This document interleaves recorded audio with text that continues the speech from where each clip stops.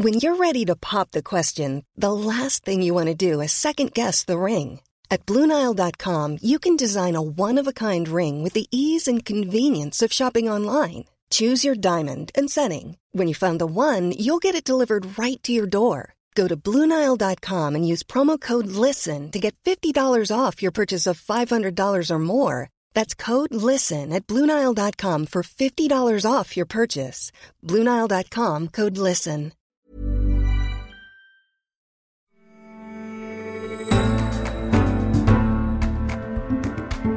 Across the West, the link between capitalism and progress is facing tough questions.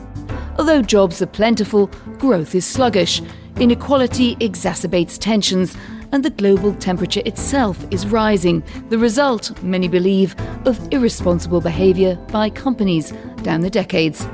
Yet politics veers between instability and gridlock. In America on Tuesday, Congress began an impeachment inquiry into President Trump.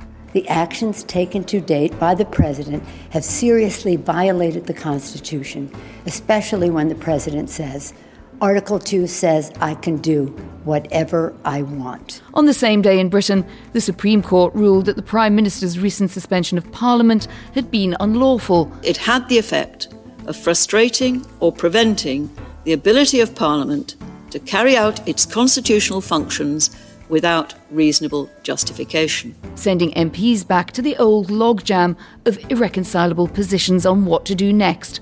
So can big business step in to help fix social and economic problems? You're listening to The Economist Asks. I'm Anne McElvoy, and this week we're asking, are CEOs the new politicians? I'm in New York City, backstage at the Bloomberg Global Business Forum, hot on the heels of the UN General Assembly. My guest is one of the biggest names in US business and sometimes politics. Michael Bloomberg is a philanthropist and three-term mayor of New York City.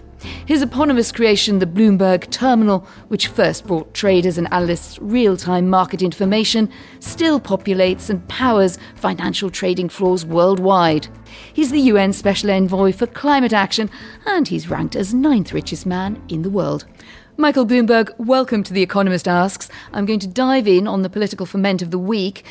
It's about 2 years ago since you told me that you thought impeachment was inconceivable. Well, on Tuesday, Nancy Pelosi announced that Congress would begin a formal impeachment inquiry. She's resisted that for a long time. Has she made the right call? Well, 2 years ago, you had a Republican House and a Republican Senate. Today, you have a Democratic House, so they could vote the act of impeachment, but you have a Republican Senate, and I still think it is inconceivable that they would convict.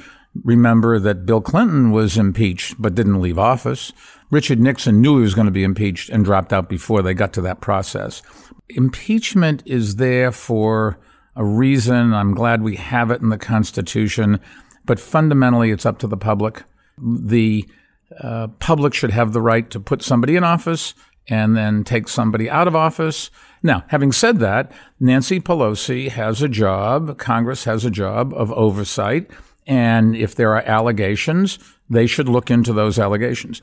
From a political point of view, it would, I think, galvanize his constituency more so. I'm not even sure that's possible. Incidentally, he's a religion for his supporters, as was Hillary. Although you can see how quickly the religion disappears. Donald Trump has said he thinks it would be overall a positive for his chances of winning a second term. I wouldn't rush to do it, but I don't think it would be catastrophic.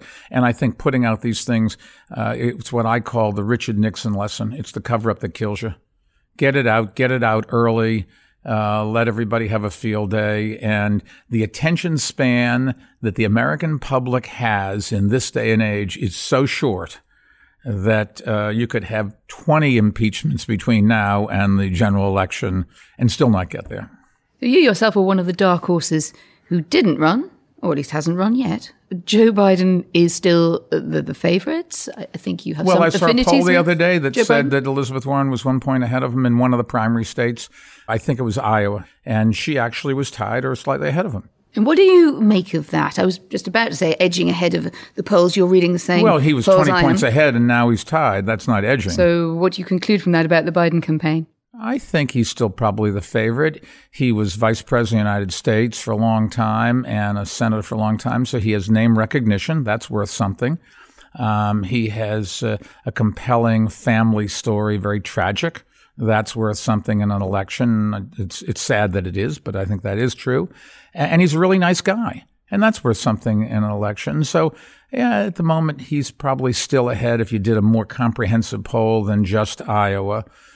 But anybody that thinks they own an election, David Garth, who was a big political strategist in New York, said you can't peak too early. Nevertheless, it's a long time till the primaries, although you can make the case that February you're going to have 2 caucuses, 2 elections, and Super Tuesday. And so by 5 months from now, it could very well be over. Let's put aside the Joe Biden story. Elizabeth Warren is clearly polling very well. She's perhaps, I think, been taken a bit more seriously around, if we look around here in the business community. She's a decent chance. She's certainly one of the 2 frontrunners. How do you feel about that? Wealth tax, a view on companies. Could you think that here, if we look around the kind of captains of industry and business and finance you've got here at this conference, how will they respond to Elizabeth Warren? Number one, it would not be a shock, and certainly not the first time, that somebody ran in a primary saying one thing and then ran in the general election doing something else, and incidentally, getting elected and in the real world doing a third thing. So we should not put... Sounds like you think she's more moderate than she's letting on. Well, I think she is adopting a strategy designed for her current campaign, which is liberal Democrats. But in all fairness to Elizabeth Warren, I think she is genuine and has really believed the same things for a long time, much more so than some of the candidates who've dropped out already, who changed their views overnight. Every day based on another poll, and the public is smart enough to understand that, and they didn't support them, and so they are gone. It sounds, I might be reading too much into this, Mr. Bloomberg, that you're kind of chilled about a bit of a correction leftwards on American capitalism. Would I be right? Well, I think an awful lot of what Elizabeth Warren has proposed is not possible to implement and is the wrong thing to implement, both. A wealth tax is probably not going to get through Congress. The Medicare for all, the economics just don't work. You could bankrupt every hospital and every doctor who has loans to pay back and that sort of thing. I would give her credit for believing. I think she genuinely thinks these are right things. Credit for doing a lot of research. She is anything but stupid, and every one of her position papers that I've read, well thought out. I just think the conclusions are wrong. Do I think she would be cataclysmic? No, even though I don't agree with her. Two reasons. One, people change when they get into office and recognize the reality of how they have to build a consensus. And the other thing is that what is possible and what is appropriate isn't what everybody wants all the time. And if you are going to, for example, solve income inequality, which everybody says, me included, that we have to do something about it. Society cannot live with the kinds of income inequality we have. If you are going to solve that, you have to move money from the wealthy to the poor. And so every one of my friends that says, oh, we have to solve income inequality. And I said, okay, well, then you're going to have to pay for it. Oh, I don't want to do that. So, but we're going to have to do that. And we already do that. We have a graduated income tax. And would you yourself want to pay more tax? My taxes actually went up because of SALT, the non-deductibility of state and local taxes. Even though I got a tax cut, I said I didn't need it. I didn't need it. You could argue we should have raised taxes rather than cut them on individuals and use the money for infrastructure. The part of the tax bill that made some sense was the tax on corporations, where we were higher than everybody else and couldn't compete, but we certainly didn't lose business on the personal income side. You've been in both parties and an independent. I'm an expert on partisan politics. I was about to say that's less imaginable now as the political polls move apart, but it also means you've been a cat who's walked through interesting gardens politically. Let's put it that way. Americans wouldn't phrase it that way, but that's okay. My former English wife might. We're crossing the Atlantic in this podcast. That's part of the appeal, we hope. Do you think that someone like you could get elected today? And indeed, if Joe Biden, for whatever reason, drops out of the race, would you think of coming back in? You never quite say never. I've said no, that I looked at it. We did polling. No question, I would have loved the opportunity to try to make a difference. it would run on my record of 12 years, which most people think was pretty good. But the polls say that the most likely voters in the Democratic Party are much more liberal than I am and would not vote for me. Now, if I was the only one, they would vote. If I was the only one that they thought could beat Donald Trump, they might. But our conclusion was you could not get the nomination. And there are plenty of other ways to make a difference. I have made a lot of money. I'm giving it all away, changing the world, I hope, and want the opportunity to do it more. Is there now a more distinct disadvantage to being a mature, wealthy, white male in American politics? Well, I was asked this morning about age, and I said, look, number one, everybody that's the same chronological age has very different physical and mental ages. And number two... Were you thinking about criticism of Joe Biden there? Well, Trump is in his 70s, Warren's in his 70s, Biden's in his 70s, Sanders in his 70s, and I'm in his 70s. The only 5 people we're talking about are all in their 70s, okay? But I think it's not age you should be talking about. It is experience and accomplishment. It's kind of hard for a young millennial to argue that they have experience and accomplishment. They have ideas and they have an enthusiasm, and we desperately need them to be part of the process. But I would argue the requirement to be president of the United States is management experience. It's a management job, not a policy job. You hire people for policy. Your ethics and your leadership is what makes management work. You cannot buy a book on skiing and then go ski double black diamonds. You have to have been there and paid your dues and worked your way up slowly. Yeah, I think you kind of win on the black diamonds from what I've heard of you on the ski slopes. I also fell a lot. What do you make of this administration's economic policy? There's talk of another recession, or are you a bear or a bull? The problems for the Democrats is what the Trump administration wants to do is not something that they think is wrong, but they can't possibly go out and support it for partisan reasons. So Trump isn't necessarily wrong. If you want to measure the economy by the stock market, I defy you to find anybody that would have thought when Trump got elected, the stock market would go up 35%, whatever the percentage is. Maybe more now. It's probably 40% higher. But you didn't expect that? Nobody did. Nobody. Come on. I mean, it was going down 1,000 points the first day. That's what everybody thought. And the market, incidentally, when they announced that he was winning, the market crashed 1,000 points in the middle of the night. And only 2 or 3 of my friends bought stock then. At least they say they did.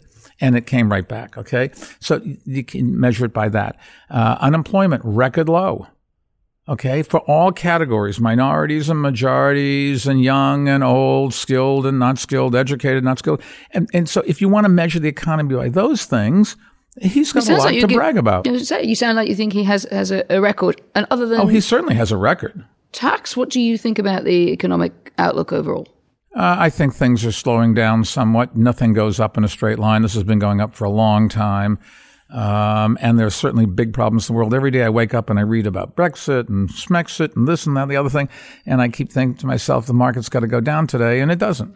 Climate Action Week here in New York is very much at the heart of what you do. You're all running on a program beyond carbon, moving the US out of the carbon-based economy. A lot of criticism, however, that for all the fine words down the road at the UN Climate Action Summit, not much is really happening. Oh, that's not true. Not true. We've done an awful lot. We've funded the Sierra Club, who did a lot of the legwork, closed 297 out of the 530 coal-fired power plants in America, still closing them. We think we can get them all out by 2020. We've just started working in Europe, closed 70-odd power plants already. England went one day recently without any non-renewable energy. The United States is the renewables are growing leaps and bounds.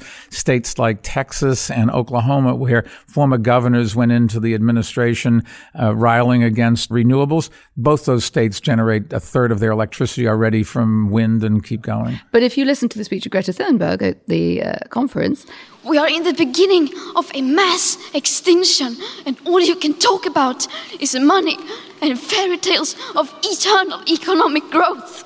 How dare you? Her criticism was that this is still lagging behind what her generation needs, what the planet needs. Okay, I think that is probably true. But the real world is you don't just walk in and tell people what to do. The real world is you've got to pass it through something called democracy, and you've got to fund it through taxes. If it was as easy as the most optimistic or the most demanding people thought, we'd be a lot further down the road. There was a bit of a pushback as well, I think, from Emmanuel Macron on the idea you could have lawsuits or should have lawsuits against some governments that she considered weren't taking enough action, including France and Germany. Do you think that was a practical idea? And Not particularly. I think what the courts would say, that's up to the political process. You know, if the public elects officials that do certain things, it's kind of hard to make the case when you come back and sue them and say they shouldn't have had the right to vote. I don't think so. I think they have a right to vote, and then they have an expectation that what they want will be implemented. But do we think two things at once here? So much of what you've done has been pointing out that capitalism can be progressive, it can be beneficial. Absolutely. On climate change. Do we risk, I think this was Emmanuel Macron's point, sort of contra Greta Thunberg, which is you risk, if you go radical, which you may feel you need to do, alienating a lot of people who say they're not in the same narrative as you. They feel it's yet another well, but if you go preaching. then you're not going to implement it. So, I mean, you have to be practical in terms of the Trump election, Macron as well, Brexit. All of these things are coming out from a rebellion against the establishment, from people that think that the government is not helping them. I think if you take a look at some of the economics, like the stock market, unemployment, and that sort of thing, government is not perfect, but it is helping them. They just don't understand how it's helping them. And they don't understand the practical reality. I want to cure cancer. I get into office. I can't wish it away. I can't pass a law. But if to be a bit testing about business and climate change, I think only around a fifth of the world's 200 largest companies by market cap are on track to meet the Paris targets. How many was it 3 years ago? Only a fifth in the context of if you started today, but if you started at zero and it's worked its way up to the fifth and it's going, look, what is driving the companies is that their stockholders want them to do this. Okay, when Fidelity, who represents the municipal pension fund, comes in to your company and says, how'd you do first quarter? But first, tell us, what are you doing in ESG things? That forces the company to do it. We have a program that Mark Carney helped start in the UK, and then one similar in the United States, both run by Mary Shapiro, one of our employees who used to be the head of the Securities and Exchange Commission, to let companies report on a comparable basis their environmental footprint, which lets investors make decisions based on that. And so companies are driven first by that, or not first maybe, but I think very importantly by that. Number two, it's good for business. Generally speaking, pro-environmental stuff generates more capital, more jobs than anti. So that's number two. Number three, your employees want it. It's a very big deal for us when we recruit at colleges to say, if you work for Bloomberg, all the profits go to cure cancer. If you work for that other company, they do something else. So, I mean, there are reasons why companies do this, and those reasons get more and more compelling the more companies that do it. So you would think that not only is it going to keep going up, the second derivative should go up as well. It should be going up at a faster rate for competitive reasons. There is a new interest, some might even say slightly faddish interest, in business having a purpose beyond profit or putting that front. I read that, and I wrote an editorial saying I didn't necessarily agree with I think it was the round table where they signed it. I think companies should have a philanthropic interest wherever they do business. We do that as well. I think companies should be very sensitive to their impact on the environment. They have an obligation to do that. But fundamentally, I do not want the heads of the big banks deciding on the social policies of our world and country and where we spend our money, nor do I want the activists who are delivering those services to decide how the generators of the capital that we use run their businesses. And I think having the two separately, their objectives should be different. Not to say they shouldn't do some things, not that they shouldn't be very involved in being part of the process, but their objective is to make money and distribute it and let the stockholders then decide what to do with it. And the idea of purpose is front and center of what businesses do or say they do. How much is it about staving off future regulation? I think that most businesses, what many people miss, is businesses say, look, tell me what the law is, and I will comply with it and go about my business. What business can't live with is not more regulation. They can't live with changing regulation that changes every day or every week or every month. Also, they are better off with stronger federal regulation because, at least in America, if they don't get that, then each individual state tries to put in their own laws. And I thought George W., who's a great guy and a friend, I thought he made a mistake in not having a stronger SEC. And what that did is it opened the floodgates for the states to start creating a world where the companies really don't know what to do. Anything you wouldn't do now for climate reasons that you did during your rise to riches? Look, 10, 20 years ago, this was not a big agenda item for most people. I'd like to look back and say that we did it. When I was in City Hall, we have a pretty good record of environmental stuff. So by that time, by 2001, I was reasonably attuned to it, and over the years grew more and more attuned to it. My interest in Johns Hopkins grew more and more attuned to public health issues. But I don't remember us, did we use plastic straws? Yes. Did I think about plastic bottles flooding the ocean? No, nor did anybody else. So I don't think there's very much. I mean, in small things, I'm sure you can go back. We do change the focus and change the regulation of how we deal with one another.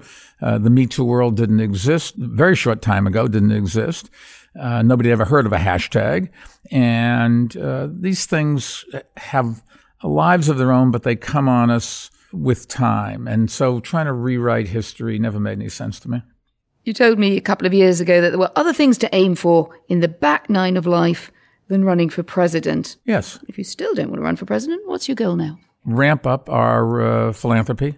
I give all the company's profits to the foundation, but I think we can spend money faster. I have a foundation which is going to outlive me, and I'm more inclined now to say I'd rather give the money away in shorter time frames. So I made a gift of well over $2 billion to Johns Hopkins. It's a dent. We still have plenty of money left to go.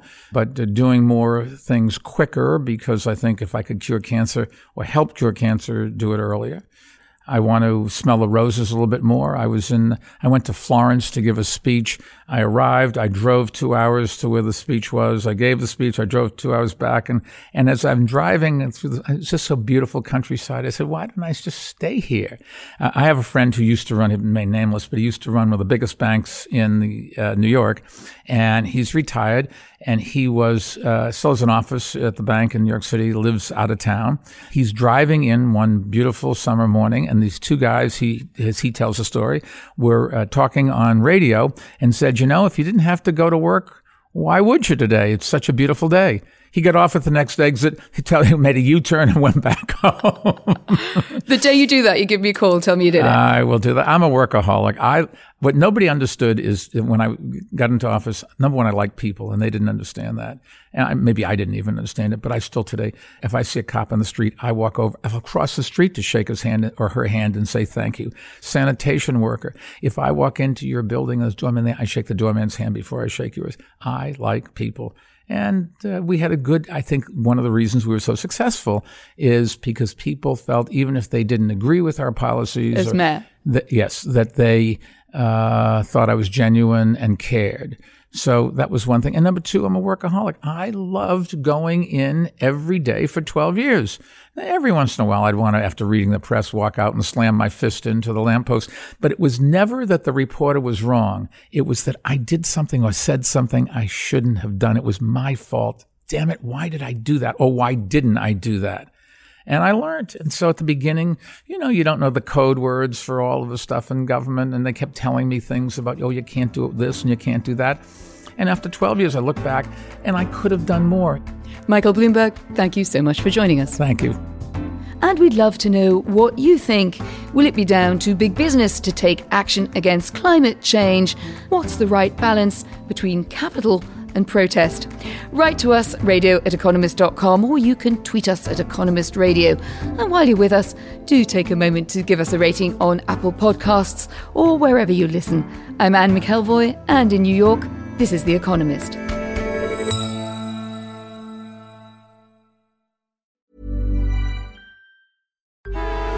Traffic jams, tailgating, pile-ups.